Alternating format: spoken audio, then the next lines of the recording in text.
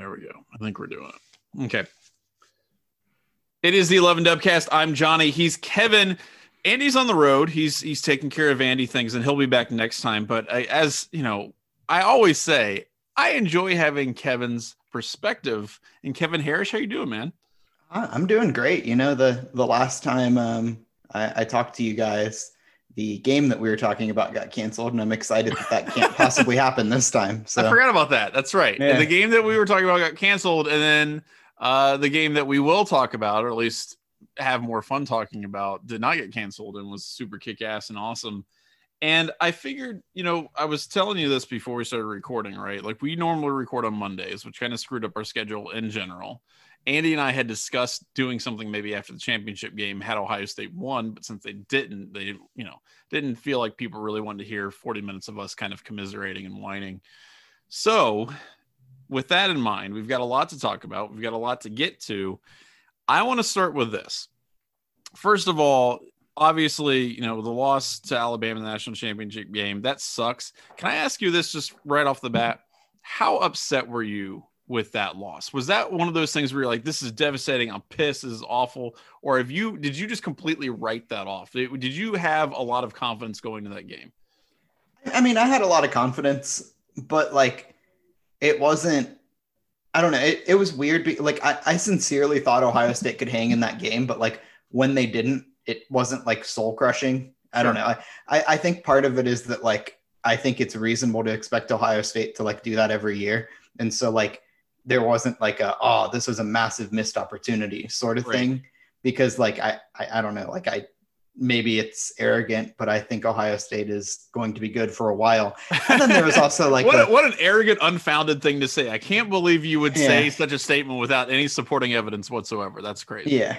But I think the other thing is like, Ohio State had its glaring flaws all year, and it wasn't really like a surprise that Alabama put up a ton of points on this defense. Like, no, I wasn't really necessarily surprised how anything shook out, especially after Trey Sermon went down. Like, I think Ohio State would have had to score almost every drive to make that even like a game and for it to be close. And as soon as Trey Sermon went down, I was like, oh, well, that ended any real chance that Ohio State had of, keeping this game close. And so I think like after that, it was just like, this is what it is sort of thing. I think that's one of those things where like, if Ohio State plays Alabama 10 times, Bama might win 7 or 8. Like, I don't think Ohio State didn't have a shot in that game, but like, Alabama was the favorite for a reason, and they're undefeated. And, Bill Connolly's ranking them is like the best team of all time. Like all of that's for a reason. Like it was a loaded team, and I wasn't really like sad necessarily. It didn't hit anywhere near the way that like the Florida loss in 2006, the LSU loss in 2007, or last year's Clemson loss, or anything like that. Like even the 31-0 like Clemson loss, like no, it didn't feel the same. It wasn't like a fire everybody like this is the season's like a failure sort of thing. Like I don't know. I don't think it was that. I think that would have been, the national title would have been great, and it would have been like the cherry on top of the cake of like a season. But like Ohio State had to beat Clemson, and that's what they did. Yes, and that's the thing, because if you had a situation where it's like, this is the only postseason game that Ohio State's going to play, right? You're putting all of your hopes and dreams on this one singular game, and then you get blown out like that. I think it hurts a little bit more than if you, the previous week, get to completely just like take Dabo Swinney and the Clemson Tigers to the woodshed. Having that happen, getting to watch that and experience that, I think lessens the blow of that defeat to Alabama a little bit later. And you're missing a lot of your defensive line, right? You've got a number of starters are out with COVID. You lose your starting running back on the first offensive play of the game.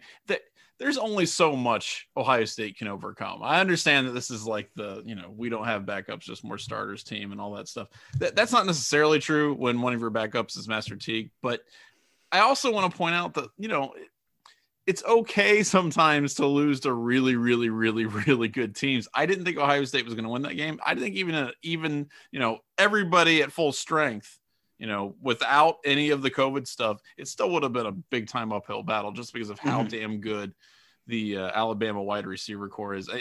They were facing a tough challenge regardless, and then you add in everything else. It's like, okay, that sucks, but it's this is the 2020 season kind of wrapping up. It's not going to be easy. Yeah, I think the other thing too is like, if you kind of look at how this played out, Alabama didn't make the playoff last year. And so like when you're looking at strength on strength, Ohio State's better team and Clemson's better team and LSU obviously's better team was last year. All of those teams peaked last year. And I think if you put those three teams in this year's playoff or move Alabama back to last year's playoff, like all of those teams are like, that would have been awesome. Like I like Ohio State 2019's chances of hanging with Alabama infinitely better than I liked this team's chances. Absolutely. Yes. I think that would have been an awesome game. And so I think it's just a matter of like, this was not like the generational Ohio State team that had a chance to win it all. It just wasn't. Right. And Alabama had like a generational team, and Ohio State, Clemson, and LSU all picked the same season to have a generational team while Alabama kind of picked a season where nobody else was that good. Yeah. And that's the thing. You can't get super sad about, losing to those generational teams when ostensibly it's like a rebuilding year. I mean, I don't know that people really thought, obviously COVID changes all of this, right? Because you go into this season and you've got all these narratives in your head and you've got all these things that you're going to be looking for. And okay, what does Ohio State have to improve upon and all this other stuff? And then COVID completely just blasts that in outer space and everything changes. The whole feeling around the season changes. But I really didn't feel that Ohio State, I mean, I'm with you, man. Like, you're losing J.K. Dobbins, losing a lot of that stuff. Obviously, you brought guys back. You're bringing back Justin Fields and the wide receiver core. But they lost a lot of defense, and there was a lot for people to be a little bit skeptical about when it comes to Ohio State. So here's what I'm saying. I'm not super broken up about the national championship game. I do want to talk briefly, before we get into kind of an overview of the season, I want to talk briefly about that Sugar Bowl win, because that – I got to tell you something, man. I'm going to be real sad if people forget about this because of the national championship game and the loss that happened with that, because the beating Clemson, I was one of the people on staff who predicted them to lose to Clemson. I didn't think they had a chance in hell. I was like, there's not, I mean, just too damn good. Trevor Lawrence is going to do the same thing he did last year. It's going to be, just a repeat, and they beat the hell out of them. It was not close. It was hilarious. I didn't expect it at all, but clearly that was like the biggest thing. That was their biggest motivator going to this. Most of the time, Ohio State talks about like the game and Michigan and whatnot. Being denied that, absent that, obviously they wanted to take down Clemson, and they put in everything to do that. And Clemson was not ready for that smoke. And that was what's hilarious about it. They were blindsided by how pissed off Ohio State was. Everything leading up to it, Dabo was saying stupid crap. I really think they completely underestimated how much Ohio State wanted to beat them. And I think they got smacked in the mouth and they were shocked. So that was probably the most entertaining aspect of that game for me, was how unprepared they were for Ohio State's anger. Right. And I think like, it was pretty clear, like even schematically, you talked to Kyle Jones about it too, who is an infinitely more football knower than I know, that like Ohio State was like game planning for that game for months. Like it wasn't just like we got Clemson, let's try to beat it. No, like they were ready for like whoever they played. It could have been Bama, it could have been somebody else, but like they wanted Clemson. They had their sights set on Clemson, and like they were ready. They knew exactly how to play Clemson. And like more than that, I think like if you're looking at something like as far as important wins or losses or whatever, like I don't think anything really drastic happens to the program or the perception of the program from losing to Alabama. Nah. But imagine if Ohio State would have lost to Clemson again. Like Ohio State moves to 0-5 lifetime against Clemson. 0-2 since Ryan Day took over. You have to hear for an entire year that Justin Fields isn't in Trevor Lawrence's galaxy again. You have to watch Alabama and Clemson play again in the title game, like kind of solidifying that narrative that those two teams are the top of college football and nobody else is even close. And then after all of that, you have to have hear from Clemson fans and stuff like that. It just solidifies that whole thing that Clemson is like in a different level after Ohio State spent the entire offseason, kind of playing this redemption. We need to beat Clemson. Right. But like, that's not what happened, because Ohio State came out and waxed the floor with them. Yeah, and well, what's funny to me though is that it's the same thing in reverse after Ohio State beats them, because I'm starting to think of Clemson and Dabo as like, well, is this even sustainable? Like they're going to lose Trevor Lawrence? Are they really going to be that good? They're recruiting like they've suffered in some places, and it's ridiculous because it's literally one game. It doesn't really impact the program that much. You have to take a much longer view of it. But absolutely, the way I feel about Clemson right now is probably how a lot of people would feel about Ohio State had they lost, which is this is a program on the decline. Maybe the people be doubting Ryan Day. Yeah, and it's I don't know. The whole thing's hilarious to me. The game itself was just funny as hell. And I remember specifically, this is probably something that'll stick out in my mind for a long time with that specific game, which is beforehand, I think it was on TigerNet or whatever one of the Clemson partisan sites was. They put out an article where they said, is Ohio State too focused or too obsessed with Clemson? This is before the game. And I'm like, who cares? Like, is that possible before a giant bowl game, a national playoff semifinal? Is it possibly too obsessed with your opponent that you're trying to beat? And it cracked me up because there were some of these Clemson fans going like, yeah, it's kind of sad. It's really just, I don't know. Ohio State really should focus on making their program better. I'm like, what are you talking about? So it is really funny how much narratives can change. And that we're going to get into a little bit of that actually a little bit later in the Dubcast, because we're going to talk about that with regards to Ohio State's returnees for 2021, which I think also changes a lot of the narrative around the program. We'll get to that in a second. I want to ask you first though, Kevin, this has been a super weird season. Right? Like no ifs, ands, or buts. This has been an extremely weird season, no matter how you slice it. I want to ask you a couple questions. I'm curious to see what your perspective has been about some of the games, some of the performances, things like that. And I'll kind of mix in my commentary with that as well. But let's start with taking out the Clemson game, because that's going to be number one in most people's views. Mm-hmm. And I think this is kind of a difficult question because you don't have a Michigan game to draw from. What was your favorite game of the season to watch? What was the most exciting, interesting game for you, accepting Clemson this year? I think I'd probably have to go with the Northwestern game. Okay. Just because that was like the most hilarious. Like that was like Trey Sermon rushed for 331 yards. And then you had Justin Hilliard, who like had the game of his life. And both of those dudes, like I cannot emphasize enough, just like didn't play in like Justin Hilliard just like didn't play for 6 years. And then all of a sudden like was, like the best player on the defense. And yeah, I mean, he sustained that for the next 2 games too. But then you had Trey Sermon, who like, dude was like low-key bad. Like there's no hiding that. Low-key bad. He was high-key bad. Look, Master Teague was the viable option above him for several games. This wasn't something where it was like, okay, well, let's see who can figure out and get their feet wet. He was clearly the better running back for the first 2.5 games of the 2020 football season. There's no doubt about that. Right. And then he just comes out of nowhere and like he looked like a completely different person. Like it looked like you like put Ezekiel Elliott in his jersey and just said it was wild. Like he was running with like a different like I cannot emphasize enough. It looked like a different player.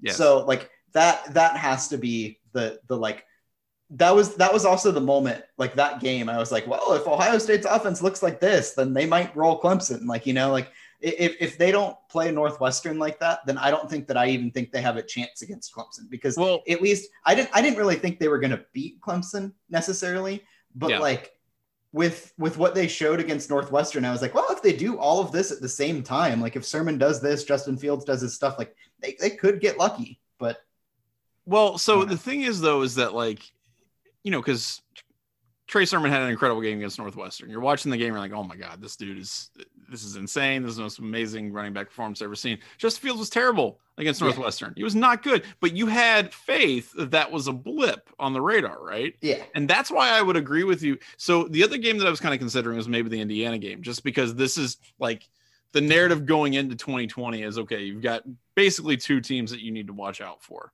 You get past those 2 teams, Ohio State looks good. Those teams turned out to be garbage and not a factor. But then Indiana shows up and you're like, oh my God, this is a game I have to care about. I'm going to be awake. at the end of the third quarter. So to me, that was a really interesting game just in how it played out. And Justin Fields didn't have a great game in that game as well. But Northwestern, I agree with you, because it's the game that leads into the college football playoff. It is such a wild thing to have happen. And you can't help but make comparisons back to 2014, right? Like, that's just, you have that same feeling where, Ohio State does something crazy in the Big Ten championship, and then it sets them up for the playoff. I agree with you, man. That was an insane game to watch, even though it wasn't a giant Ohio State blowout or anything like that. But because you had one guy turning in a performance that you just, A, had never seen before, and B, could not possibly believe that it was coming from him. So, right. And here's the thing, though. I will say this, and I said this after the game. Trey Sermon had been getting better and better and better since about the second or third game.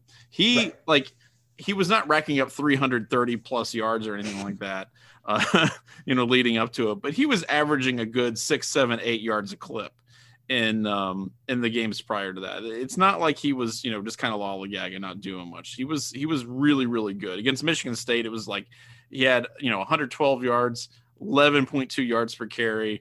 Against, Indiana, 6.7 yards per carry. He had gotten progressively better in every game since the Penn State game. So again, did I think he was going to have that kind of game against Northwestern? No, but did I think he was going to be able to carry the offense in some ways? Yeah, because he had kind of shown that.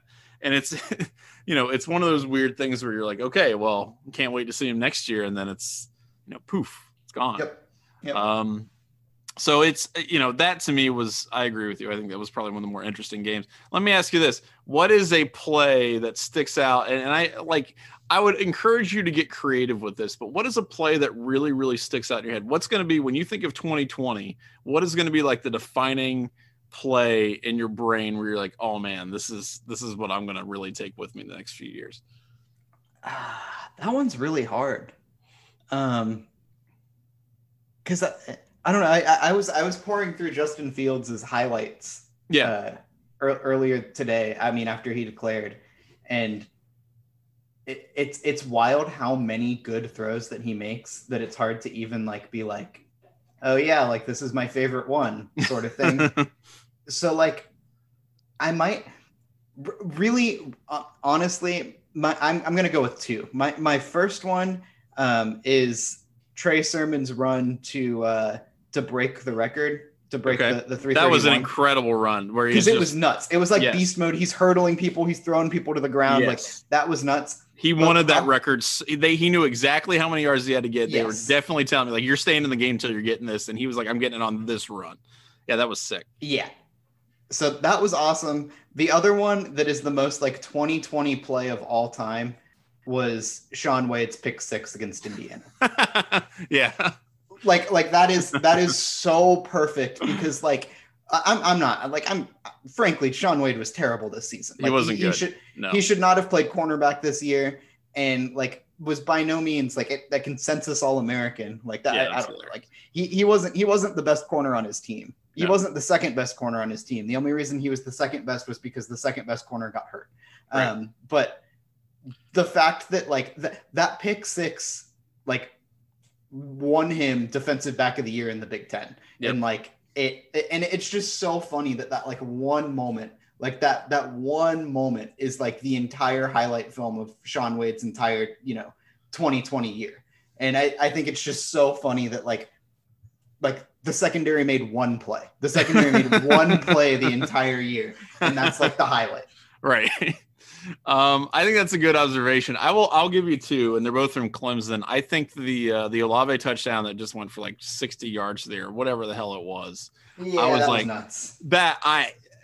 I mean, what do you do about that? It wasn't like a frozen rope kind of thing, where Justin Fields got injured against Michigan. He comes back in and then just throws this icy, crazy touchdown. It was more of this bomb, but that's when I was thinking, man, Clemson is really kind of outclassed here. You know what I mean? It's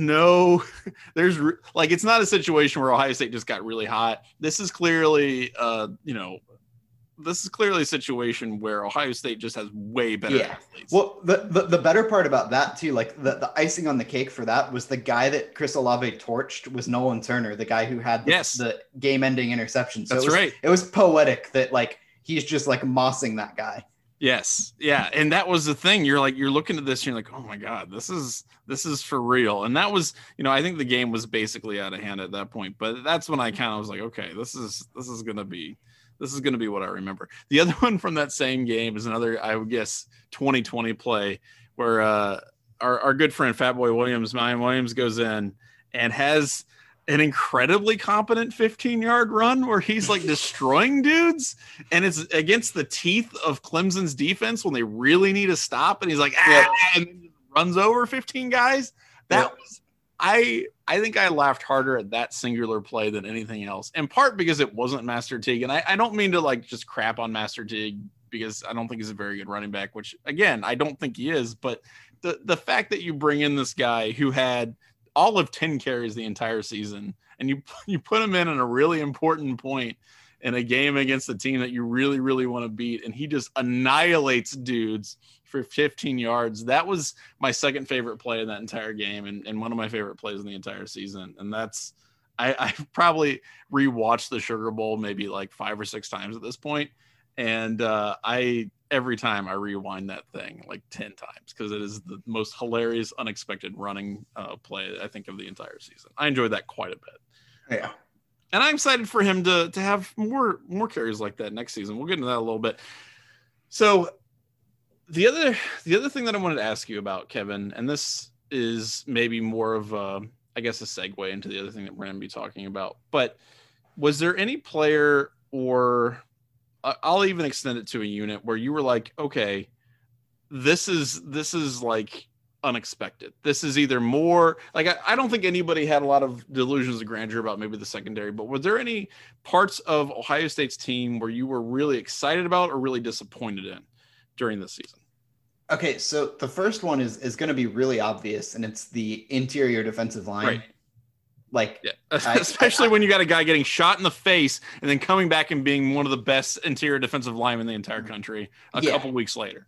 Right. So like, we write, I mean, as we do, we write articles, and we write things. We write things. We write things. I vividly remember like multiple people writing about how the interior defensive line was like the biggest question mark of this defense. Like, we don't know what it's going to look like. They just lost, their top 3 contributors, because they lost Deshaun Cornell, BB Landers, and Davon Hamilton. Like, they're all gone. And Bob, not having Big Bob back there hurt, because, and I was worried about that because he's just such a fire plug, and I did not know if I didn't know that they're going to be as good at run defense as they could be. No, it was incredible. Like, and it wasn't just run defense. I don't think I've seen Ohio State have a pass rush on the interior defensive line like they had this year. Like with Togiai and Haskell Garrett, like the strength of the pass rush even was on the inside, and that is never happened. I think the only comparable thing that because I had that same thought, and I think about maybe like Cam Hayward when they would put him in the interior occasionally, right? And wreak havoc there. But it's been a long ass time. It's been a long time since they've had something like that. Right. So I think that's the obvious one to me. I don't know if there's a counter to that. Like I guess if I'm going offense, I'm going the tight ends, because it sounds crazy, but I don't think like. And like, I'm not going to get all like, this is the year we need to throw to the tight ends more. Like I don't. I love that's a meme at this point for Ohio State. It is. But I don't think that the average person appreciates how good Ohio State's tight ends were this year between Ruckert and Farrell, and like just doing the things that they're supposed to do, and just being an extra blocker, running downfield, being a lead blocker, picking up guys in pass pro and stuff like that. I don't know if the average person was really, that, because I mean, a lot of people just see the catch numbers, and they see that they're not really involved in the passing game and stuff like that. But the tight ends were very, very, very good this season, and they were part of the reason why they're so successful. Yeah. And hopefully they decide to weaponize them at some point next year. Well, I mean, I say them, obviously you're going to be missing one, but you look at what they were able to do, right? And some of the catches they were able to pull off, especially against Clemson, you're like, Jesus, like you've got to get them more involved in the passing game, right? So hopefully that happens. I'm not going to hold my breath, but we'll see.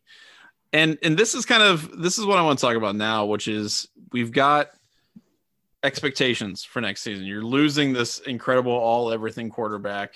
But as we found out today, you're bringing back some kind of essential pieces, right? You've got Ruckert back. You've got Chris Olave inexplicably deciding to not make millions of dollars and come back to Columbus and make, tens of thousands of dollars instead. I'm kidding.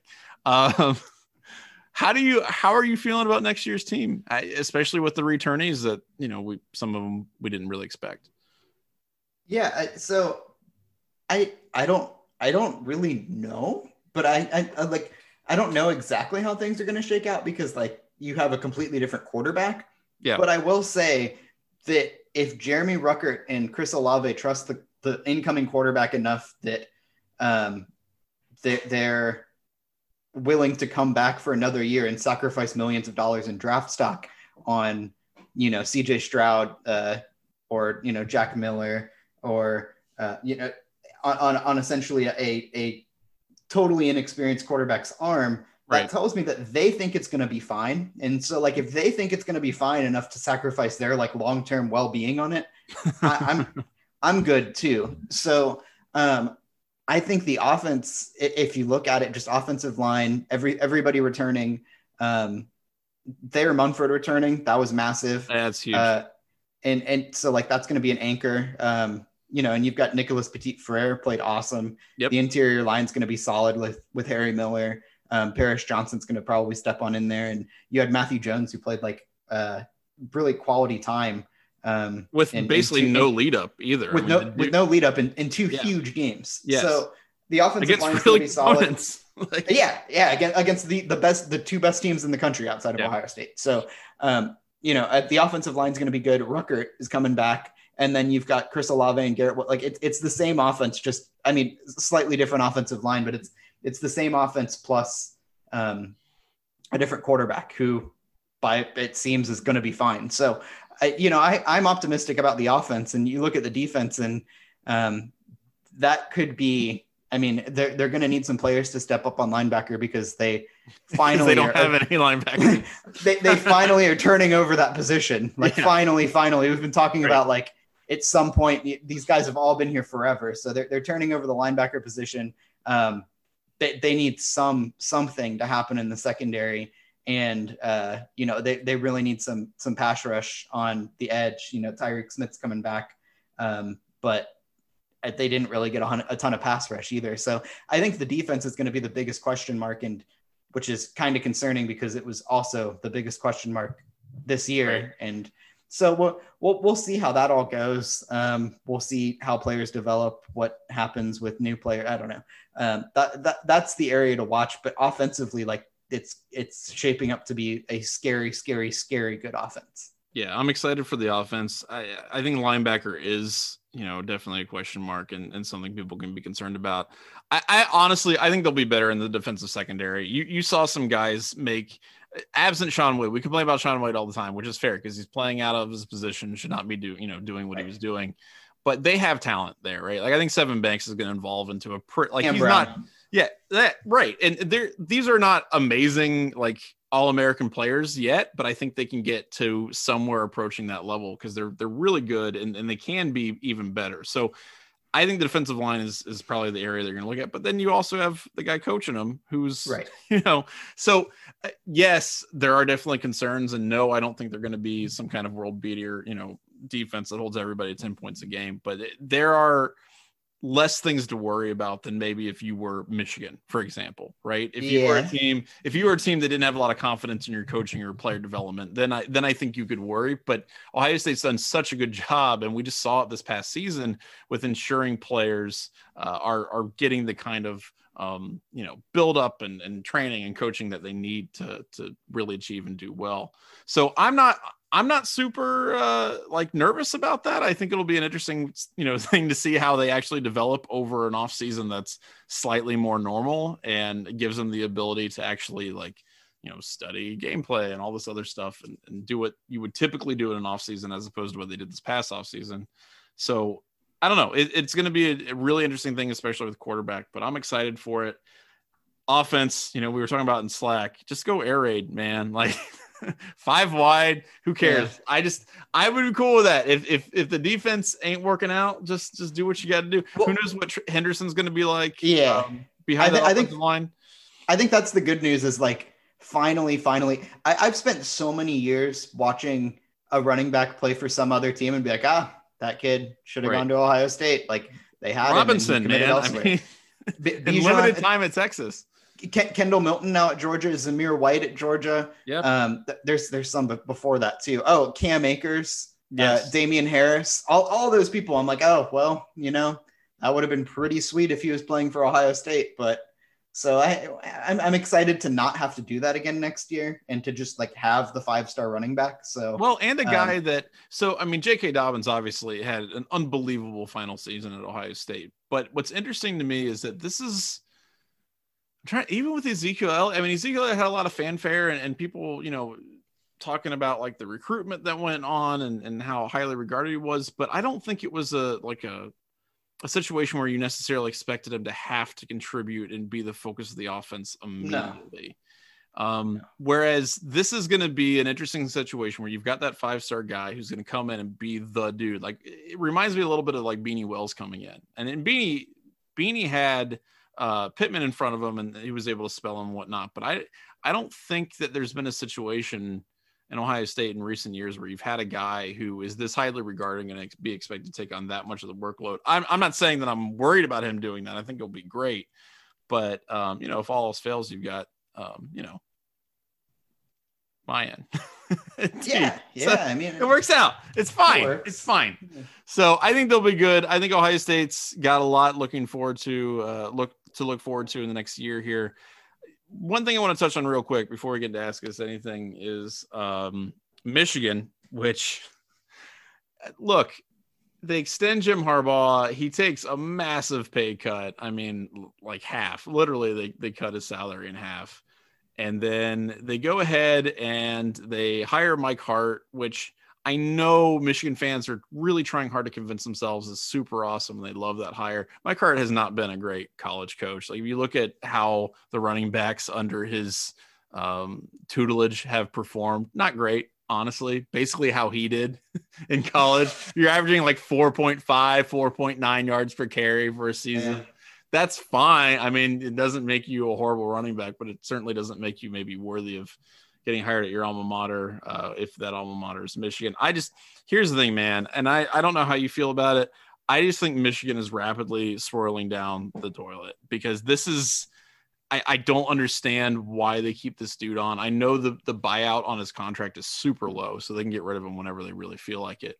But it just feels like such a defeat. It feels like they're really just giving up to a certain extent. Right. So, and like I've seen some takes about like this proves that Jim Harbaugh couldn't get a better NFL job, like and like throwing shade at Harbaugh and stuff like that. But like also it proves that Michigan doesn't think they can do better than this dude who quite clearly hasn't lived up to expectations. Like if you're just going with him again, even if it's cheaper, like that means that you don't think that even if you shell out cash, you can get somebody better than Jim Harbaugh. And that's terrifying.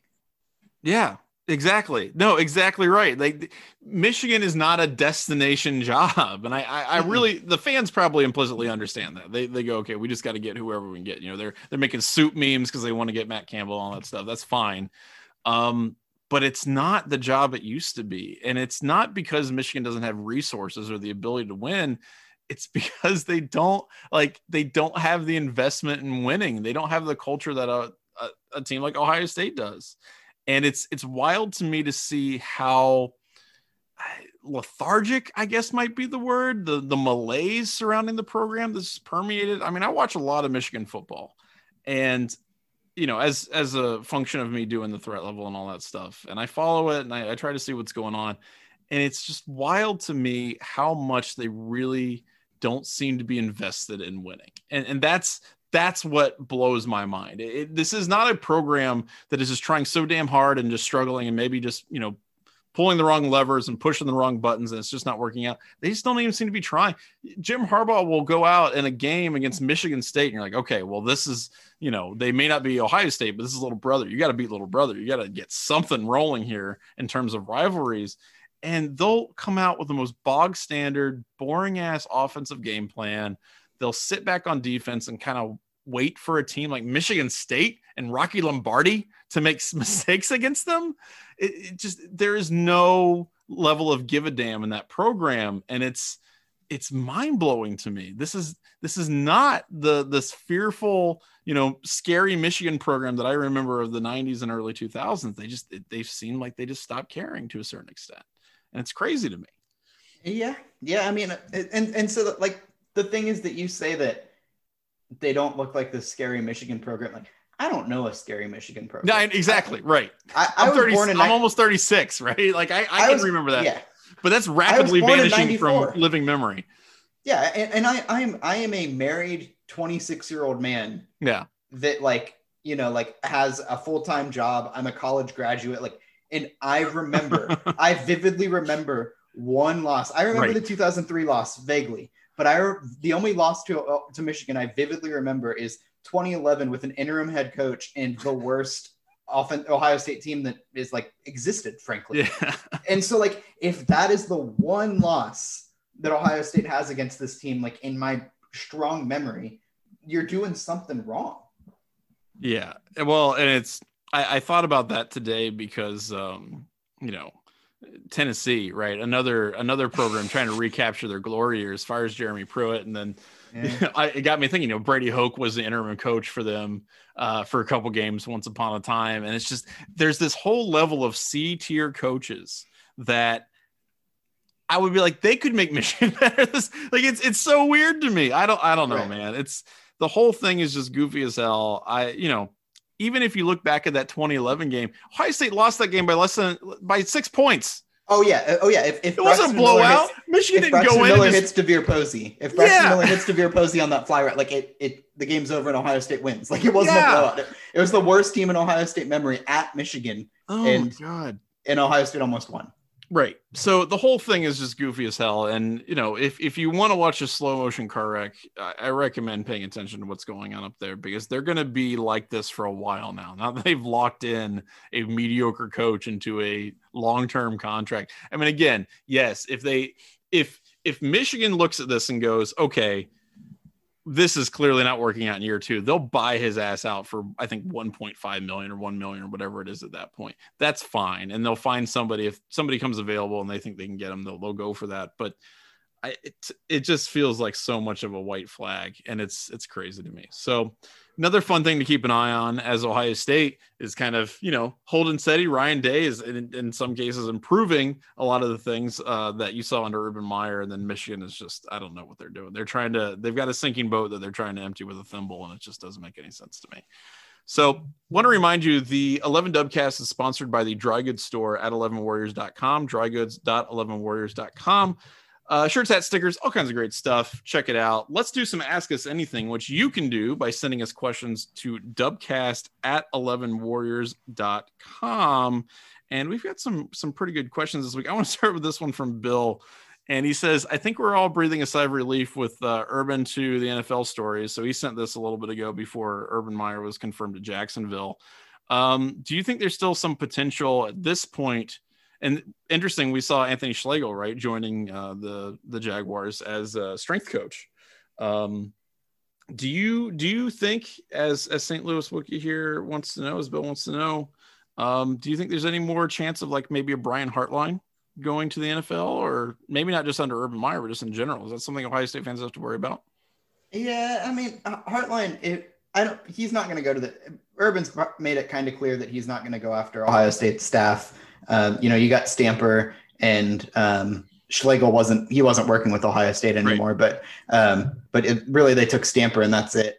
But, outside of that, like, I don't think we're going to see anybody jump to the NFL or jump to Jacksonville. But I think, like, if you're looking for anybody on the staff who might move to the NFL, it is going to be Hartline.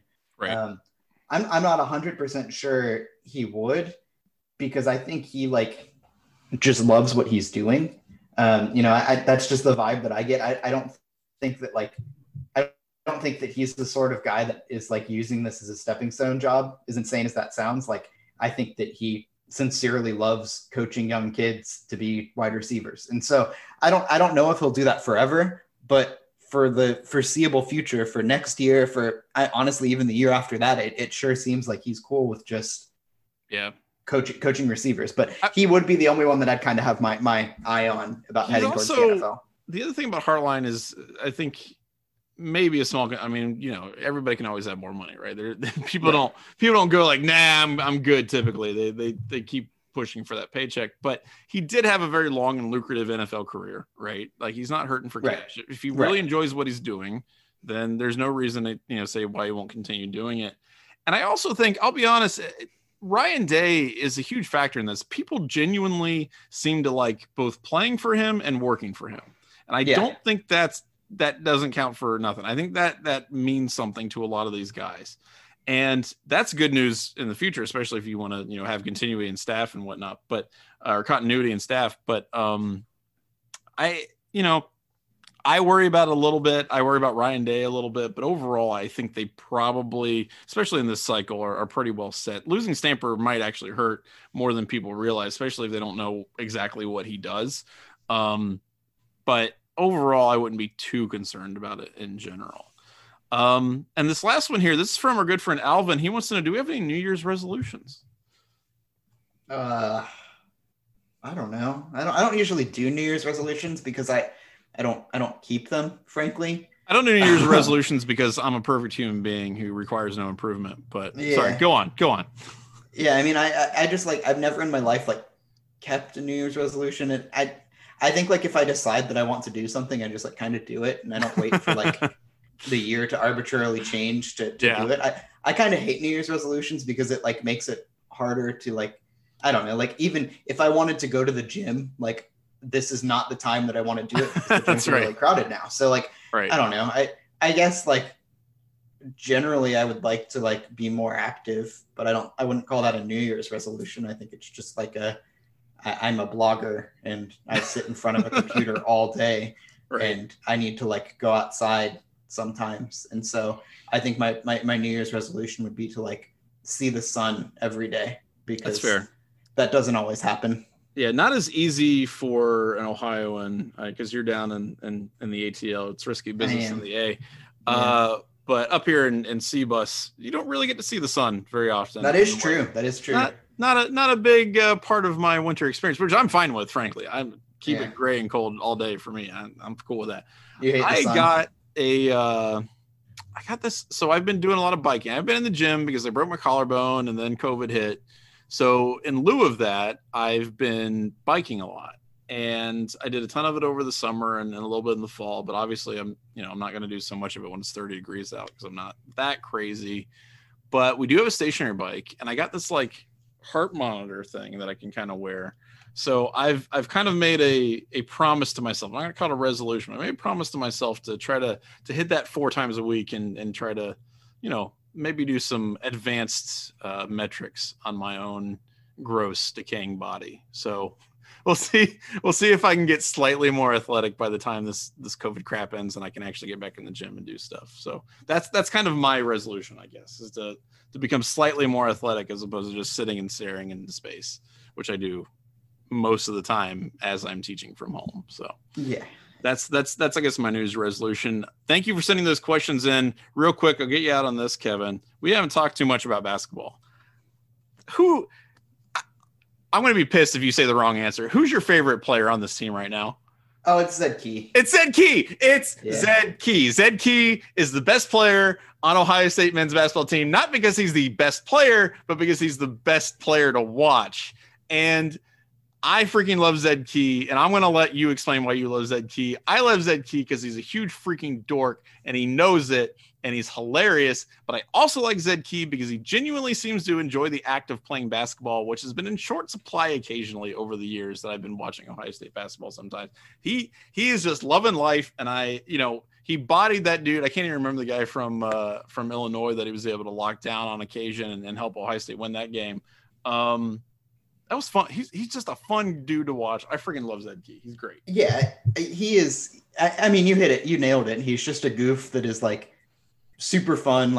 Doesn't really care. Just is who he is sort of guy, and like just has fun, like lives life. And I don't know. I think he's remarkable. I can find like 20 examples. I've teased it, just a Zed Key skull session. So there will probably be a Zed Key skull session, and it's one of those things where like I'm not gonna ask for permission on that. I'm just gonna do an entire skull session on Zed Key. And why not? If my boss gets mad, my boss gets mad. No, nobody's gonna say no. Nobody's gonna say no. And they'll appreciate that you did it. Yeah, it's just gonna publish, and somebody's gonna be like, "Oh yeah, today's skull session was." I'm sure I'll get an angry email or two, but you know, he's the best player on the team. So those people aren't watching Ohio State men's basketball, and you need to watch Zed Key play. Not because he's necessarily the best player, but because he's the best player to watch, and he's just fun as hell. Doing finger guns, the finger guns are so good.